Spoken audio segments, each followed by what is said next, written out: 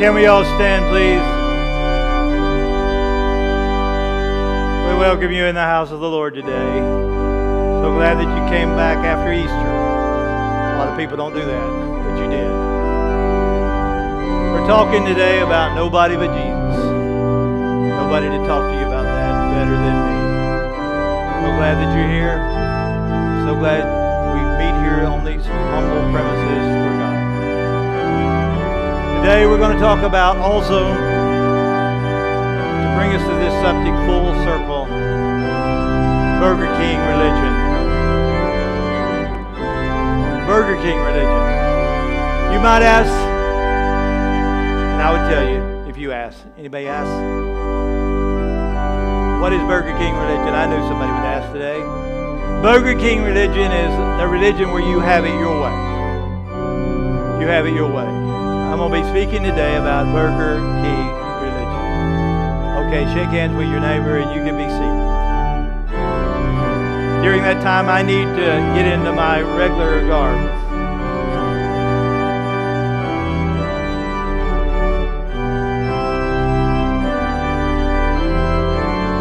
Okay, that's enough. Cut it out. I like for my helper to come out at this time. And would you please kneel and kiss my ring? Okay. It's worth a try, you right? I can't wear this today, even though I'd love to, but I have to wear the t-shirt because it's t-shirt day. I almost forgot and left the crown on today, but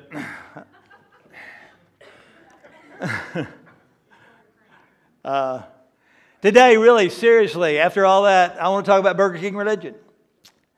Back in the late 60s, early 70s, on the heels of the 60s hippie movement, the me generation, it was all about me and what we wanted.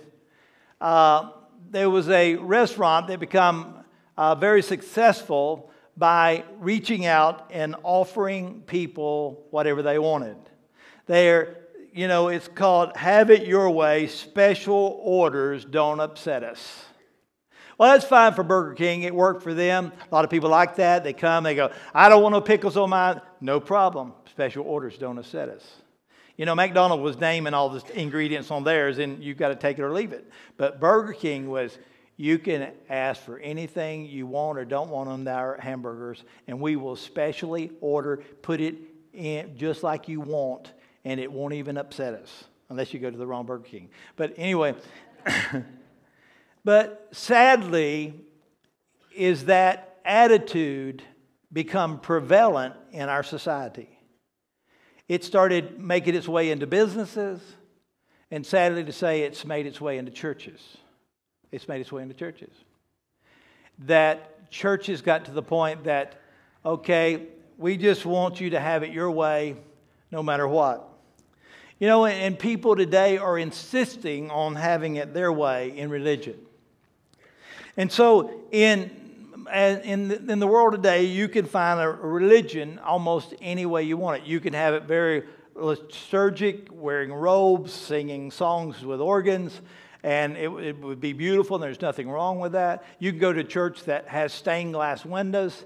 In a lot of them, the old stained glass windows actually meant something, because the original reason they put in stained glass windows is for a society that couldn't read, and they told the story of Jesus. If you go see, like over in Europe, you go and you'll see the stained glass windows. It talks about his birth, about his childhood, and it goes right around in the whole building. You could take someone that did not even read, and you could tell them the story of Jesus in living color. So there was a purpose, and that purpose was to tell you about Jesus. Well, then there's people that just made stained glass windows that don't tell you nothing. Don't tell you nothing. And there's sometimes that we become traditional just after being traditional. If you want to find a church that's contemporary, you can find a church that's contemporary. If you want to find a church where people dress in robes, if you want to find a church where it's jeans, you can do that. Really nothing wrong with that. Really, there isn't. Paul talks about it's not really the day of the week or the special ceremonies. The gospel is about Jesus. That's the real issue. That's the real issue. If you're looking for a church that has no emission, in other words, you don't have to do anything to join. You just come and you can join. You can find a church like that. If you want a church that you have to jump a bunch of hurdles before you're good enough to be a part of them, you can find churches like that. If you want to find a church that only does organ music, you can find that. If you want to find a church that just does piano music, you can find that. If you want to find a church that has no music whatsoever, they sing a cappella, you can find that. If you want to find a church that's got full-size bands and they sing loud with drums, you can find that. And I'm not saying there's anything wrong with any of those. But that, in the beginning, that started off, and we were one of those churches, I think we were one of the first churches that started changing our way. We had people even knock us like, you don't have a bunch of Christian symbols in here, and you don't even take an offering, and you don't do this. And then we go, well, see, we're trying to reach unchurched people. And they have this certain feeling about churches, that all churches are about is money. Or I found out some guy, I'd always struggled to have a nice suit, and I was out traveling, and this guy died, you know, and this widow said, you're about the size of my husband, and a very rich man too. And he said, he's got a bunch of suits. Would you like to have them? I said, I'd love them. They gave me 53 suits. I mean, nice suits. I look good, man. I'm telling you, I look really, really good. Starched white shirt with a beautiful suit on. And then right after that, I was reading an article that said most people don't come to church because they don't have anything to wear. And I say, what kind of trick is this? I finally get a suit to wear and look good, and then I find out that people don't go to church because they don't have anything to wear. So I said, well, my suits and my pride of the way I look is not more important than lost people. So I started dressing down, and the reason I dress down, not that I don't still to this day love to wear a suit. It's just the fact that if it's going to make anybody feel like you ask them to come to church, they go, I don't have anything to wear. I don't want that to be the case. I don't want to be a dress code to keep anybody out of heaven. And if they don't have it, they don't have it.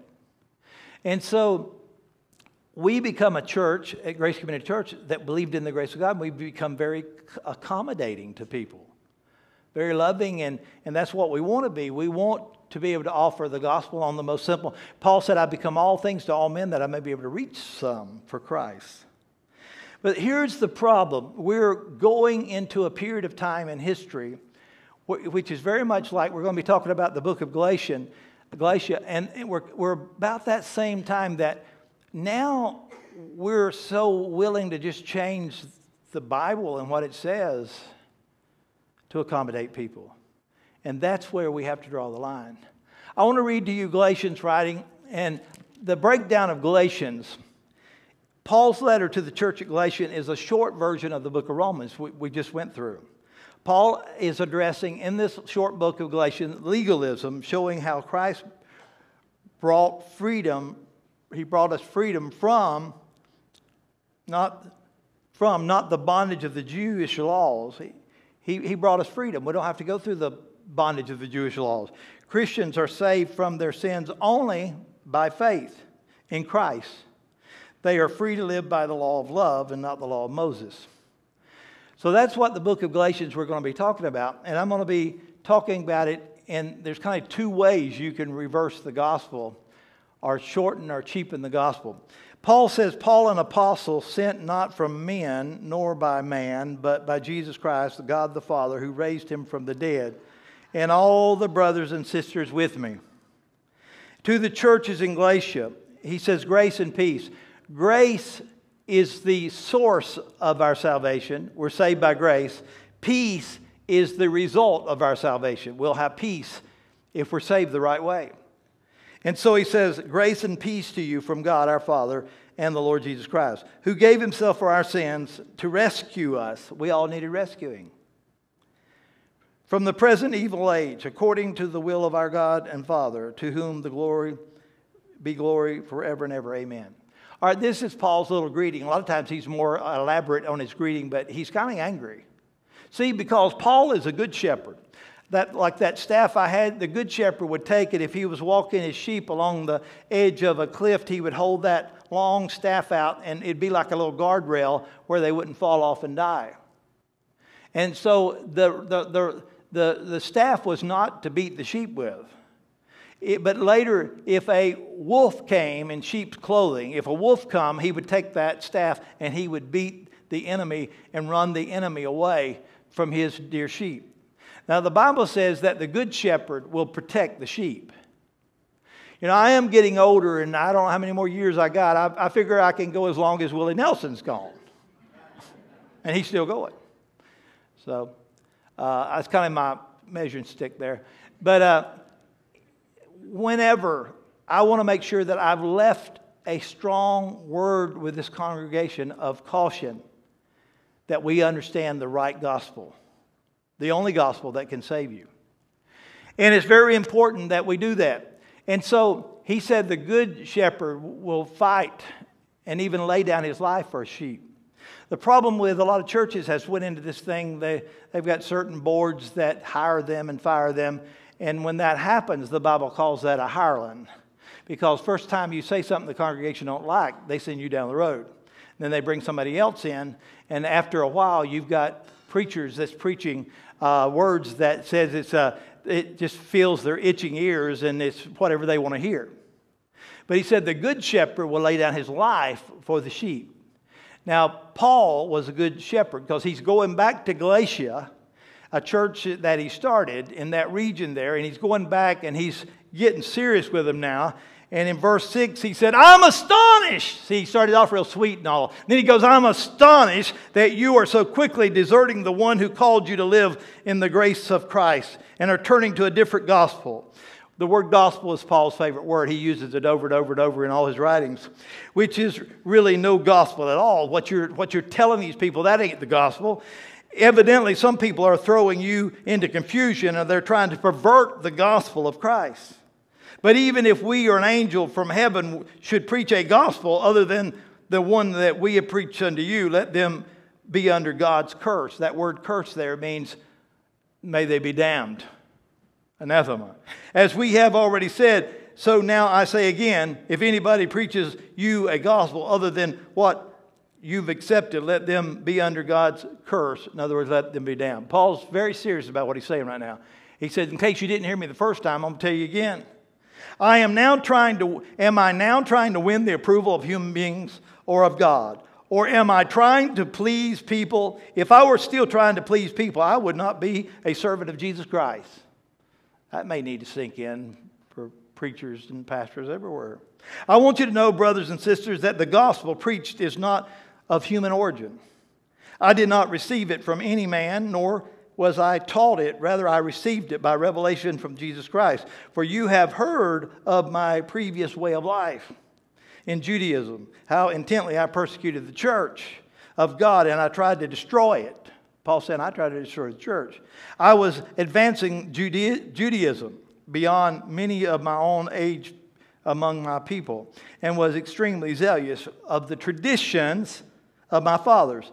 But, I love that when Paul puts a but God. But when God, who set me apart from my mother's womb, that needs to sink in. God called him in his mother's womb, and called me by his grace, was pleased to reveal his Son to me, so that I might preach among the Gentiles. My immediate response was to consult with no human beings. I did not go to Jerusalem to see those of the apostles before I was, but I went to Arabia. Went backside of the desert, we find out later in some of the writings. Later I returned to Damascus. Then after 3 years I went to Jerusalem to get acquainted with Cephas, which is Peter, and stayed with him 15 days. And I saw no one else other than only James, the Lord's brother.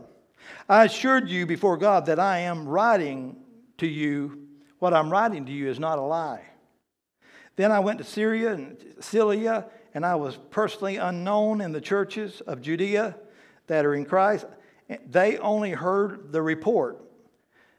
Here's the report. The man who formerly persecuted us is now preaching the faith he once tried to destroy. And they praise God because of me. Paul is telling you, if your gospel don't make any changes in your character, it may not be the right gospel. Paul was like this, and now he's not like that anymore. Every one of us should have a personal testimony that before I knew Jesus Christ, I was like this, and after I come to know Jesus Christ, I was like that. There has to be life change. You know, we say terms like, a lot of times we'll tell people this, we'll on the radio or something, we'll say, we'd like for you to come to our church if you don't have a church home. I think that's all right. You can say that because we're not about trying to steal other people's church people. I mean, that's not right. I saw a neat little cartoon. It showed two guys fishing, and one guy on this side had a sign that said that they were, a church, a founded church, been going a long time. On the other side of the river, and so this guy here, he's fishing in this river that's got people in it, and he's fishing, and the other guy, he's fishing in the bucket of the other church. That don't strengthen the kingdom. It doesn't further the kingdom. But that's what happens sometimes in churches. And God is not pleased with that. He's not pleased with it. And so it's all right to say, we'd like to invite you to our church. We're not the only church in town. We'd like to invite you to our church if you'd like to attend. But but if you've already got a church, we want you to go to your church. Because evidently there's a reason you need to be there. God pulled you. God chose you to that church. But here's another slogan I don't think that we should be saying. Attend the church of your choice. Should we attend the church of our choice, or should it be the church of God's choice? And the church of God's choice is Jesus Christ's church. Jesus shed His blood for that church. That's the church. So we might already say, you choose the church of God's choice. And there's not just one church. There's a lot of churches that believe in the cross of Jesus Christ. They believe in the death, burial, resurrection of Jesus Christ and Him crucified. We had this down here earlier in the service, but some said they couldn't see so we moved it back up here. But the thing is that Christianity has got to decide what is going to be the authority of our Christianity. Is it going to be whatever you say, whatever I say, whatever somebody else says? No, the early church had that same problem. They run up against all these problems, and they had to establish what the faith was. And I'm going to look at this a little bit. Is there only one way to salvation? That has to be settled. It has to be settled. And then, by what are you establishing the fact that there's only one way to heaven? Are you using this word? Or somebody you had in college? Or some friend of yours? Or somebody made it up? Or you heard somebody preach it on the radio? Or what are you basing your faith on? What are you basing your faith on? So we look at here, and it says in John 3:14 through 17, and as Moses lifted up the serpent in the wilderness. I want to go there in just a moment. In the Old Testament, in the garden, it was a serpent that deceived Eve and then Adam. Adam participated in the sin because he loved her. He's willing to die for her. And so, because she was bone of his bone and flesh of flesh. You got to realize that Jesus Christ, out of His side come blood and water, and it says it purchased His church. And so we're bone of His bone and flesh of His flesh. Very similar to Adam. Well, they called Jesus the second man, Adam. In the first garden, Adam didn't follow the Father's will. And he went his own way, and it led to all of us being plunged into sin. Now, last week I talked about at Easter. At Easter, we find Jesus in another garden. He's the second man, Adam, according to Scripture. And in this garden, he didn't much want to go to the cross. He didn't want to have crowns of thorns. He didn't want to be beaten until nobody could recognize him. He didn't want a spear in his side. He didn't want to go through all that. But he said, Lord, if it be your will, let this cup pass from me. And then he prayed the more earnest. It's very interesting. The garden is called the oil press. And some week I'm going to preach to you about the oil press. But they used to press olives 3 times. First was extra olive oil, it's extra virgin. Then there's a second time, the third. The third oil is so poorly bruised and beat up because it's 1,200 pounds of pressure on that olive, that it's kind of the seeds and all of that stuff is turning blood red. And so Jesus goes and he prays. He comes back. The disciples see. He prays again, and then the third time, his sweat becomes as great drops of blood. Where did that happen at? In the garden. In the garden, the oil press. And Jesus, that last rendering of the oil, what you get out of it, you get soap. That's all it's good for, is making soap. And it's good for making the oil that you burn in a little lamp. So isn't it amazing that Jesus is our light and He's the one that cleanses us?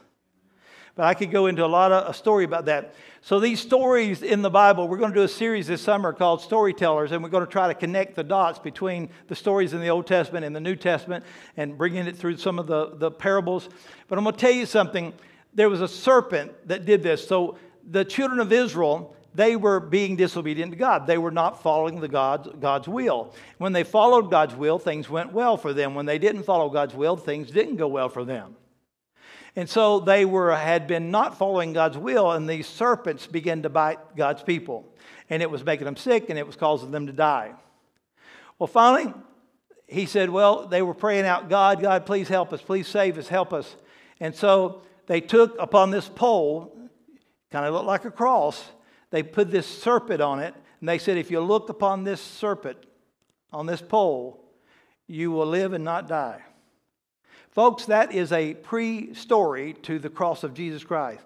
Jesus died for our sins in place of the serpent that bit us. He took our place for our sins on the cross, that beautiful cross that we flowered last week. That's why we flowered. There's beauty in that cross, what happened on that cross. He died on that cross. He becomes sin for us that we might have eternal life, that we might have, and through grace, God gives that to us. So here is what it said in the Old Testament about this. He says, and as Moses lifted up the serpent in the wilderness, so must the Son of Man be lifted up. And whosoever believes in him, that they may have eternal life. And then in Matthew 11:27, all things have been handed over to me by the Father, telling Jesus. And no one knows the Son except the Father. No one knows the Father except the Son. And anyone who the Son chooses to reveal himself to. And so we see this. That's what Jesus said. Jesus was the only way. He was the only way to escape the bite of the serpent. And then here's what the apostle says about this salvation, this only being one salvation. The apostles believed in Jesus alone. Acts 2:39, for the promise is for you and for your children and for all those who are far off, everyone whom the Lord our God calls to himself. He says, and there is salvation in no one else. So it's like, okay, the Bible's pretty clear on this. The Bible's clear on this, that the only way to salvation is through Jesus Christ alone. But that's not the belief in this world today. There are some other false beliefs crept into a lot of churches because the churches are trying to be accommodating. Because we don't want to be a church like, well, that old nasty church over there, they believe they're the only ones going to heaven. But there is salvation in no one else, for there is no other name under heaven given among men by which we must be saved. So we have to ask, are we going to believe the Bible or not? And so Acts 6:31, and they said, believe in the Lord Jesus Christ. Only Jesus. Believe in the Lord Jesus Christ and you will be saved, you and your household. He said, I did not shrink from declaring to you anything that was profitable and teaching you in public and from house to house, testifying both to the Jews and the Greeks of repentance toward God and of faith in the Lord Jesus Christ. And so he said, because if you confess with your mouth that Jesus is Lord, so how do you get saved? You confess with your mouth that Jesus is Lord. Believe in your heart that God raised him from the dead, you'll be saved. That right there is how you get saved. That's how you get saved. I don't care what everybody else says. The Bible said that's how you get saved. For with the heart one believes and is justified. When you do that, it's just as if you had never sinned. It's just like you had never been bitten by a serpent. It means that you're restored. It's just like you're brand new before God. And with the mouth one confesses and is saved. For the Scripture says, everyone who believes in him will not be put to shame. For there is no distinction between Jew or Greek. You don't have to become a Jew to be saved. You don't have to become a Greek to be saved. For the same Lord is Lord of all, bestowing his riches on all who call upon his name. God wants to restore. He wants to give you riches. He wants to favor you. He wants to bless you. For everyone who calls on the name of the Lord will be saved. If you call upon the name of the Lord, you'll be saved. How then will they call upon him whom they have not believed? I'm going to flip through this because we went through that in Romans. Said, you got to believe on him. You got to hear. And if you got to hear, you got to have somebody come preach to you.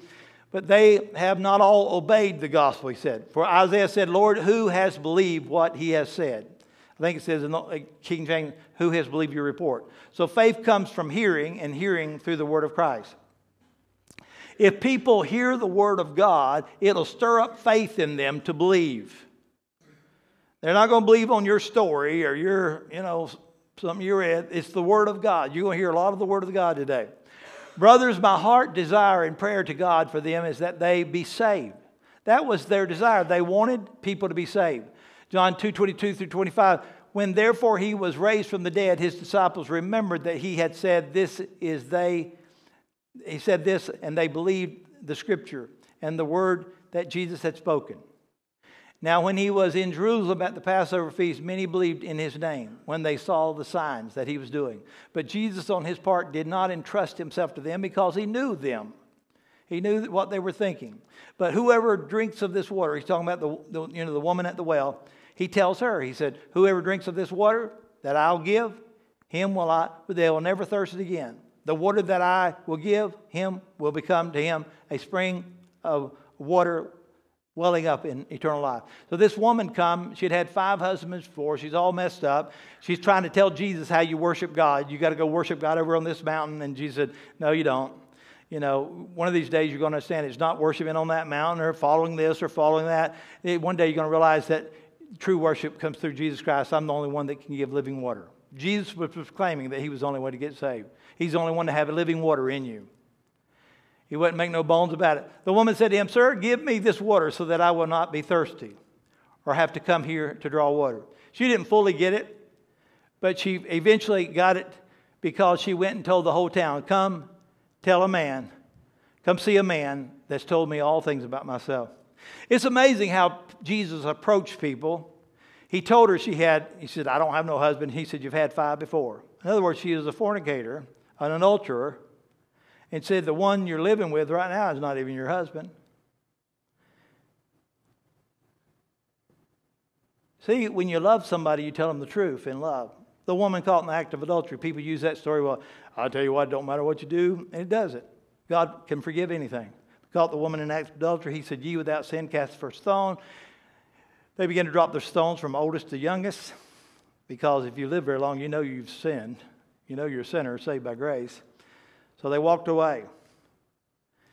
And then Jesus looked at this adultery that was caught in the very act. They were saying, the law says that you're supposed to stone her. What you going to do, Jesus? No, the law said the man and the woman was supposed to be stoned in the Old Testament. Well, where's the man at? They wanted half of the law that they wanted half the law. There's a lot of people today that want to give you half the gospel, half the truth, because they don't want to offend nobody. But this woman, he said, where are your accusers? She said, I have none. And then he goes, well, have a good day. No, he said, go and sin no more. Can you be loving and tell somebody that what they're doing is a sin? Yeah, you can. That's being loving. That's being loving. He said, tell people the truth in love. But how many issues today in the church, we just like, no, I don't want to hear it because I'm not going to say nothing to you because you're going to hate me.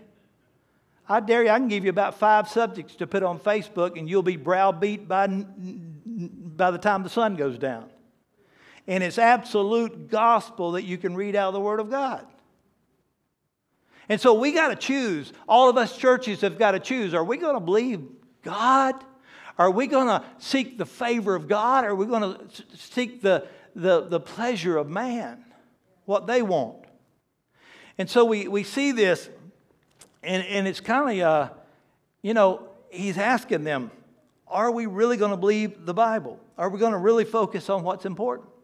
John 5:12-13, they asked, who is this man who said this? See, there again, Jesus had healed this man that couldn't walk. But he did it on the Sabbath. You're breaking one of my rules. He said, I'm the one that makes the rules, not you. Not the Jews. I make the rules. I'm the creator. And I told him to pick up his bed and walk. And they asked this man, well, who did that? And Jesus had already slipped out.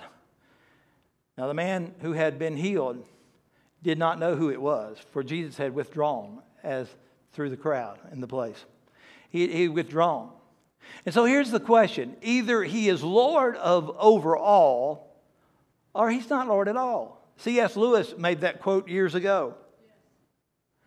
Here's another verse in 1 Corinthians 14:33. For God is not the author of confusion, but of peace, as in all the churches of the saints.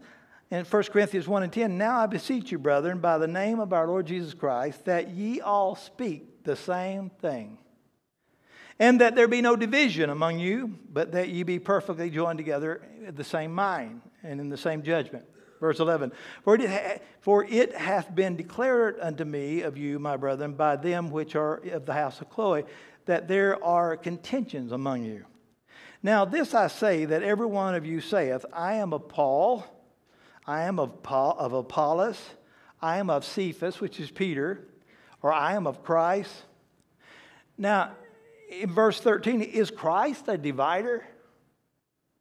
He said, was Paul crucified for you? Was Paul crucified for you? Or were you baptized in the name of Paul? The focus is on the individuals that come to our church and our society today. If we're not careful, we become a Burger King religion. We don't want to upset you.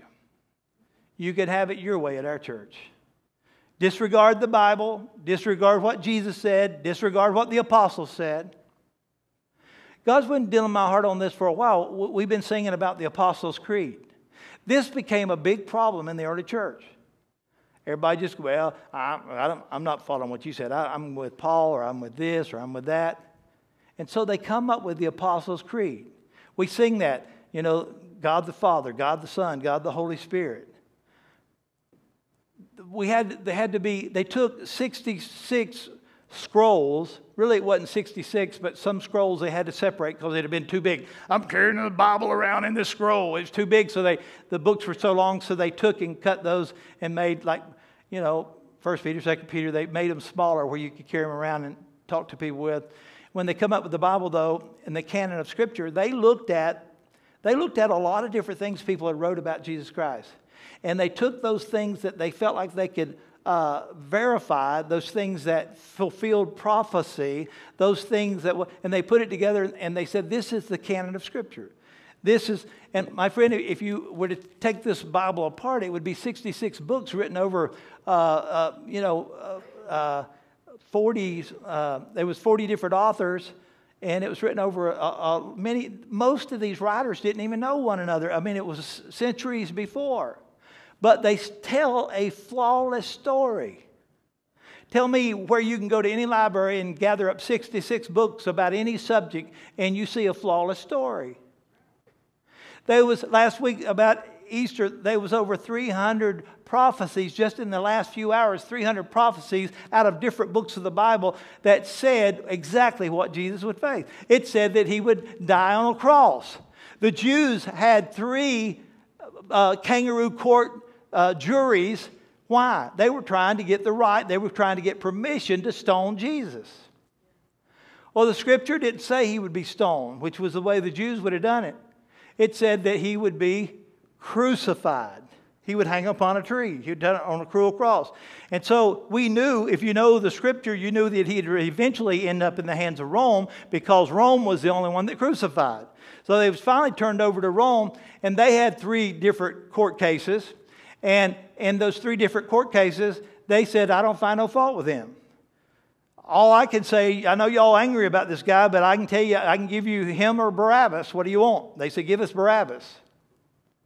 That was even foretold in the Scripture.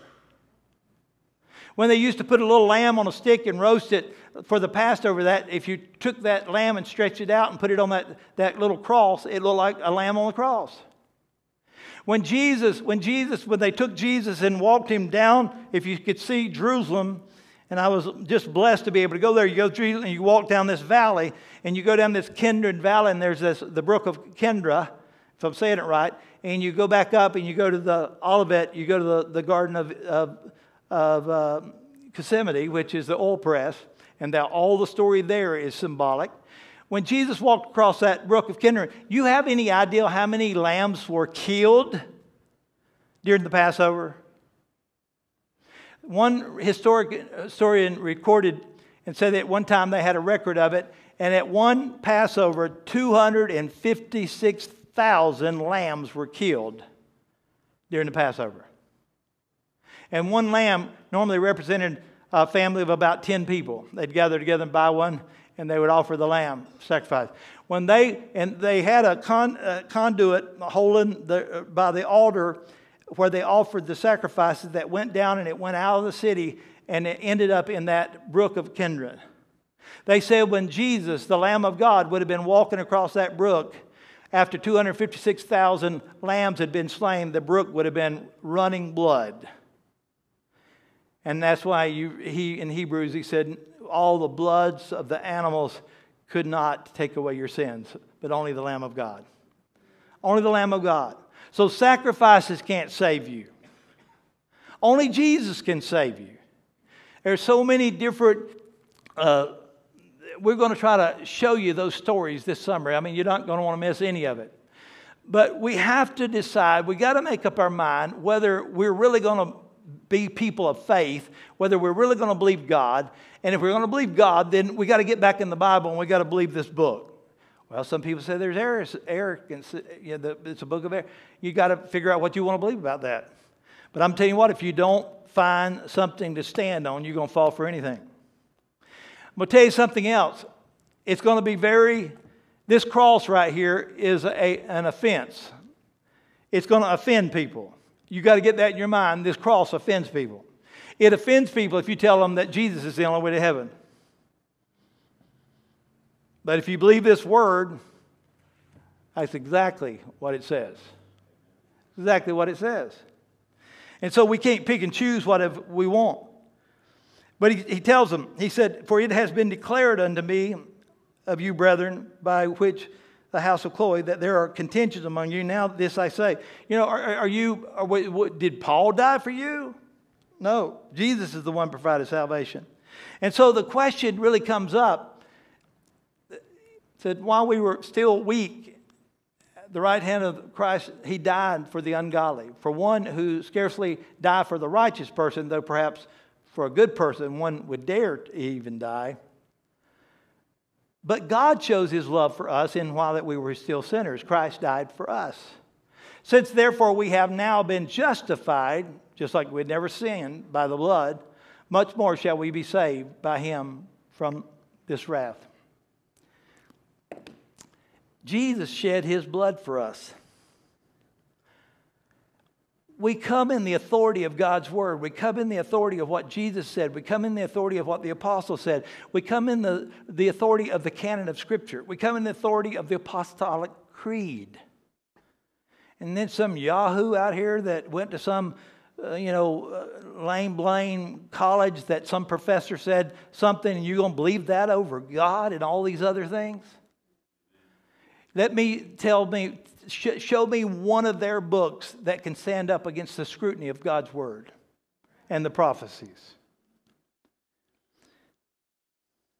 And Jesus said, he that rejecteth me and receiveth not my words hath one that judges him. The word that I have spoken, the same shall judge him in the last day. Matthew 7:21 says, not every one that saith unto me, Lord, Lord, shall enter the kingdom of heaven, but he that doeth the will of the Father which is in heaven. Not everybody that says, Lord, Lord, is going to heaven. And so, is Jesus the only way to heaven? I believe he is. It's exactly what Jesus taught. It's what he believed. Are we going to believe what Jesus believed or not? For if while we were enemies, we were reconciled to God by the death of his Son, much more now that we are reconciled, shall we be saved by his life. More than that, we also rejoice in God through our Lord Jesus Christ. Through him we have now received reconciliation. We have found reconciliation through God. Nobody else. Nobody else. And so we come to the Lord today realizing that he's the only way. He is either Lord of all or he's not Lord at all. There's nobody but Jesus that can get you to heaven. That's what this series is all about. The pluralists, the people that believe there's many ways to God, they'll tell you that it's very, very arrogant for you to say that, you're the only way to heaven. You're the only way to God. The pluralist treats salvation as if it were a hair treatment. You should be able to choose your color, your style, or so on, all according to your own preference, whatever works for you. But what if salvation is more like a medicine? The pluralists are the people that believe there's many ways to heaven. Here's some of the things that they say about that. They say those are exclusive claims. However, it calls great offense to the modern people. You're saying you're the only way and no other way will get you there. Isn't that arrogant for Christians to insist that Jesus is the only way to God? Doesn't that imply that and advocate other religions are wrong? Yes, it does. But note well, the religious pluralists, those that believe there's many ways to heaven, are implying and it advocates that Christians are wrong. Indeed, they are implying or they're judging that Jesus was wrong. They're arrogantly implying that Jesus was wrong and the apostles were wrong and the canon of Scripture was wrong and the Bible is wrong. They're arrogantly doing that themselves. And if it's arrogant to imply that non-Christian religions are wrong, pluralists must be equally arrogant to imply that Christianity is wrong, along with every other exclusive religion out there is wrong. Why don't they just pick on Christianity? Christianity is under fire because it's truly the only way to heaven. They hate it. There's some religion that'll go into town and they will make sure they build the highest temple in town. Meaning that they supersede, they're higher than any other religious organization. And if they can't get a permit to do it, they'll burn down all the buildings that are that tall. Because they want to be on top. If you go search on the internet, you'll find out there's thousands of churches that have been burnt down recently across the world. There's an all-out assault on churches, especially Christian churches, because they believe they're right, and they're the only ones that can speak to this subject of who's right. Another common objection is that it's unfair to deny salvation to those who are sincerely following religious people. There's some people that sincerely followed a man out to another country, and they all drank Kool-Aid and they died. They were all sincere and they sincerely died. It takes more than sincerity to go to heaven. And so they say it's unfair to deny salvation to the... But I don't see where salvation, he says it's for whosoever will. Whosoever will. It's open to everybody. Why should only Christians be saved? The complaint exposes the fundamental misunderstanding of the gospel. Salvation is by grace alone. Grace is free. It's unmerited. You don't have to purchase it. You don't have to do anything for it. You just got to believe in the Lord Jesus Christ and you're saved by grace. God has no obligation. God never did have any obligation to offer one single way to heaven, much less multiple ways to heaven. But because of God's mercy and God's grace, He offered a way even at the sacrifice of His own Son, Jesus Christ. Anyone who hears the gospel hears it solely because of God's divine mercy. The unfairness objection also reflects a flawed assumption about who gets to define salvation. Who's going to define your salvation? Just anybody? Or are you going to let the Word of God, the Apostles' Creed, and the canon of Scripture define your salvation? Surely it is up to our Creator, not us, to diagnose our problem and prescribe our remedy.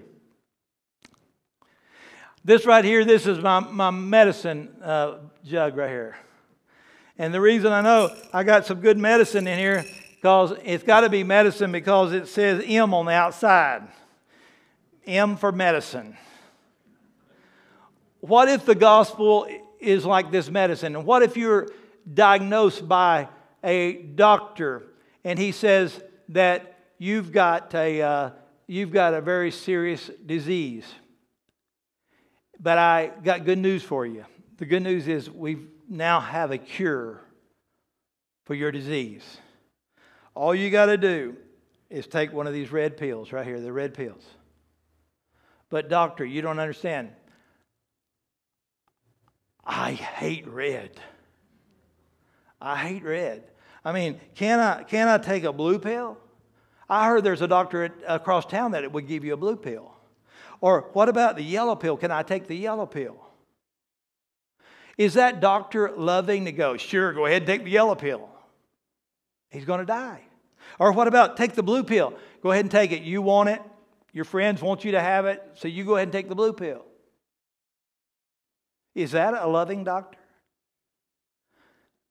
Is it ugly? Is it mean for the doctor to say, no, you don't understand. I'm the doctor and you're the patient. And the red pill is the only one that'll cure you of your disease. Folks, there's only one person that's ever died on the cross for our sins, and that's Jesus Christ. And great drops of blood run down this cross and dripped off of this cross for our sins. That's why when we take communion, we take that red cup and we pour it up and we go, this was His blood that was shed for me. You may not like the symbol of blood, you may not like red, but it's the only way to heaven. And you just got to make up your mind, do you want God's way to heaven or you want to take your risk on your own way to heaven?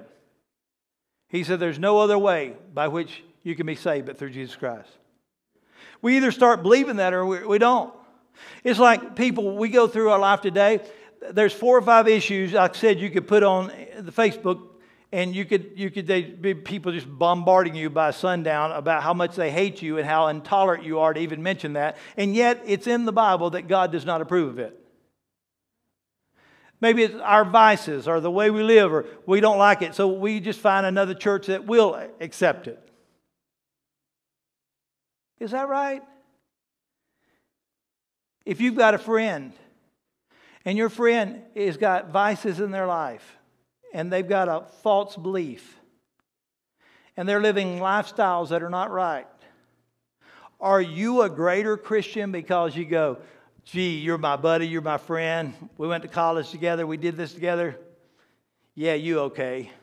It don't matter what you're doing. It don't matter who you sleep with. It don't matter what's going on in your life. You know, I'll prove you. You go, boy, that's a real loving person. Is it? A doctor that would prescribe you the wrong medicine because you don't want the right medicine because of some reason you've concocted, is that a good doctor? Is it? And so the question is, yes, we have to tell the truth in love. Don't do anything arrogantly, but we got to tell the truth in love. There's some things I prefer not to bring to the pulpit, but you ask me personally, I'm going to tell you my opinion. You may not like it. I'll say that's my opinion. That's my understanding. It's right here in the Word of God. You do your own study. You dig it out with fear and trembling, because you better dig it out with fear and trembling, because your eternal destination depends on it. Your eternal destination depends on it. I read something this last week that really shocked me.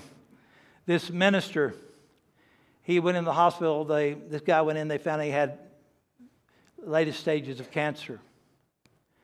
And they called him in and told the family, we're called in hospice. He's not going to live. He's only got hours or days to live.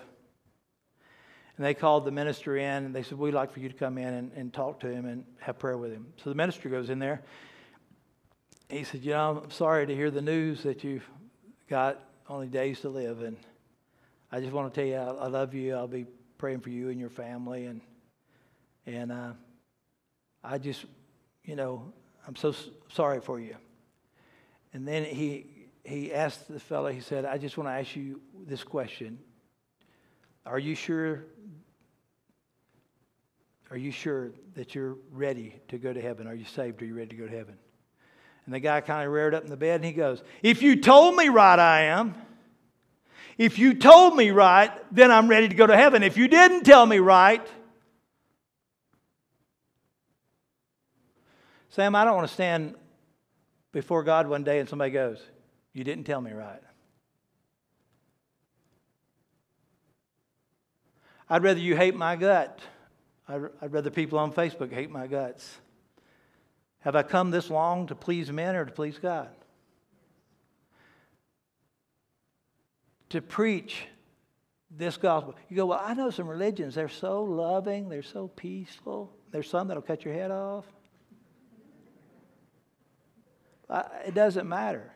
And we'll get in more the thing, this cross right here, believe in Jesus Christ and Him crucified, and that's salvation, folks. Believe on the Lord Jesus Christ. It can't be believe on the Lord Jesus Christ and then go offer you a sacrifice on the side. It can't believe on the Lord Jesus Christ and then be circumcised on the side.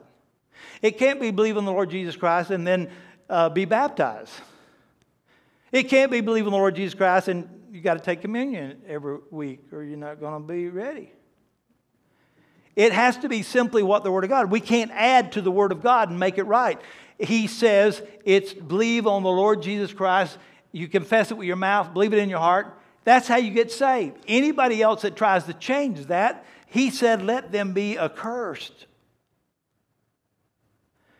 You say, well, there's churches in this town that does that. I know.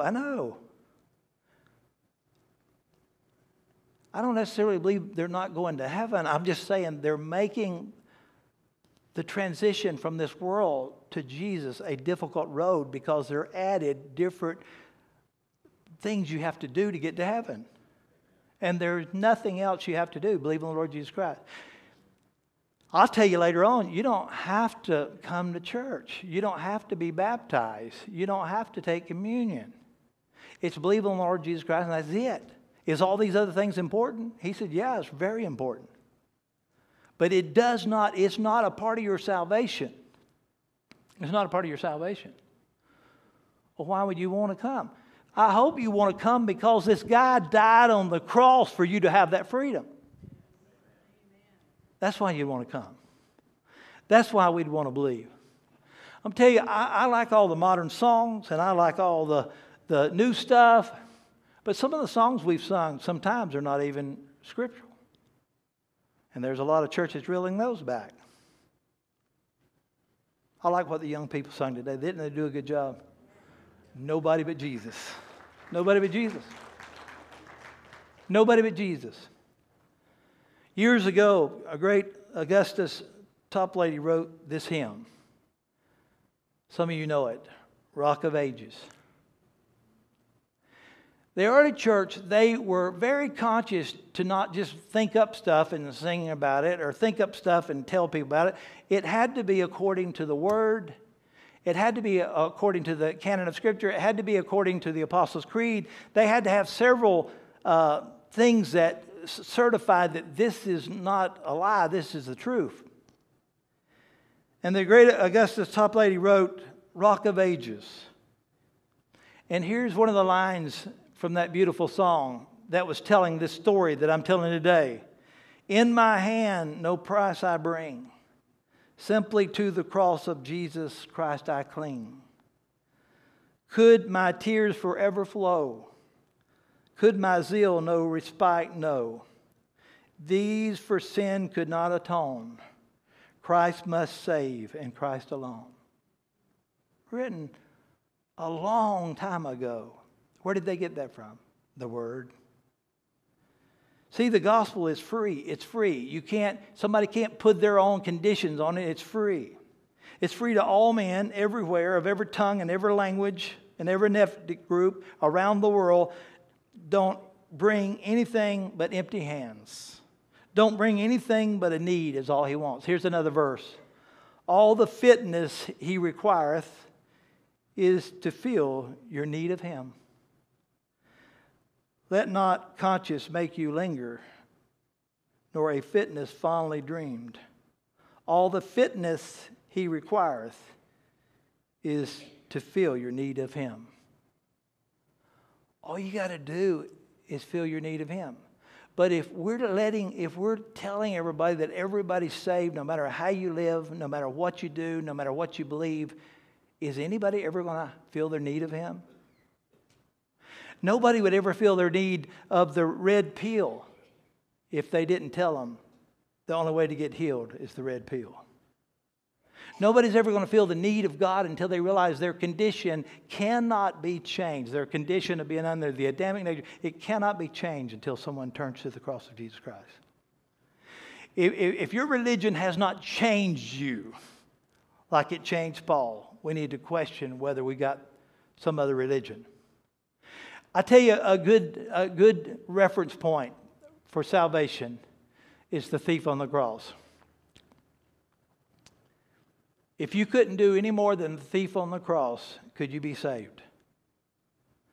The thief was nailed to the cross, hands and feet. He looks over and he sees this man Jesus, and he'd heard about him, and he hears, God, forgive them, they don't know what they do. And he looks over and he said, not, hey man, he said, Lord. He recognized him as Lord. He said, Lord, remember me when you come into your kingdom. And Jesus said, this day you'll be with me in paradise. He didn't say, hey dude, you're too late.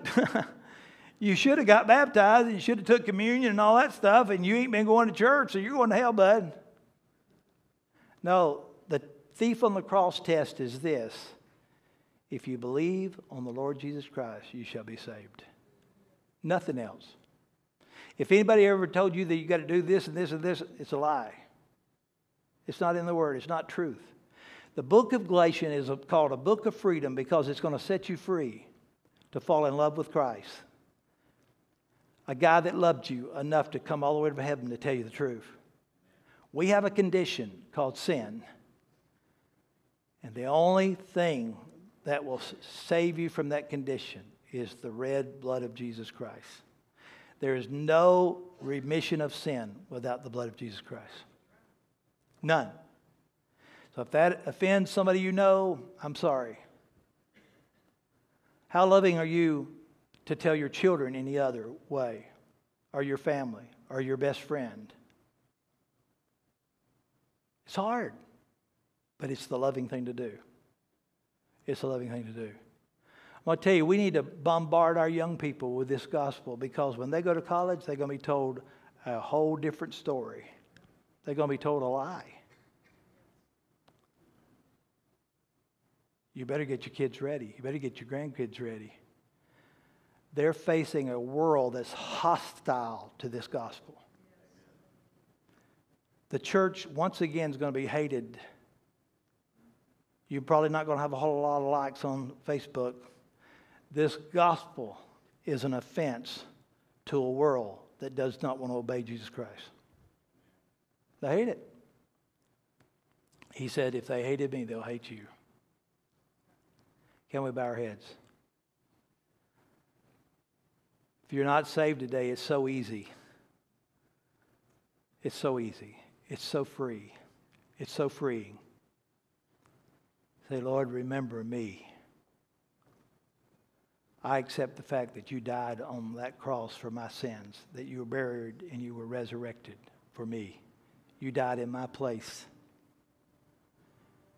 Your blood, great drops of your red blood, flowed down from that cross. You were my lamb.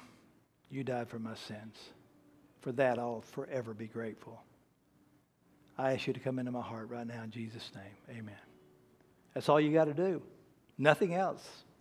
Absolutely nothing else.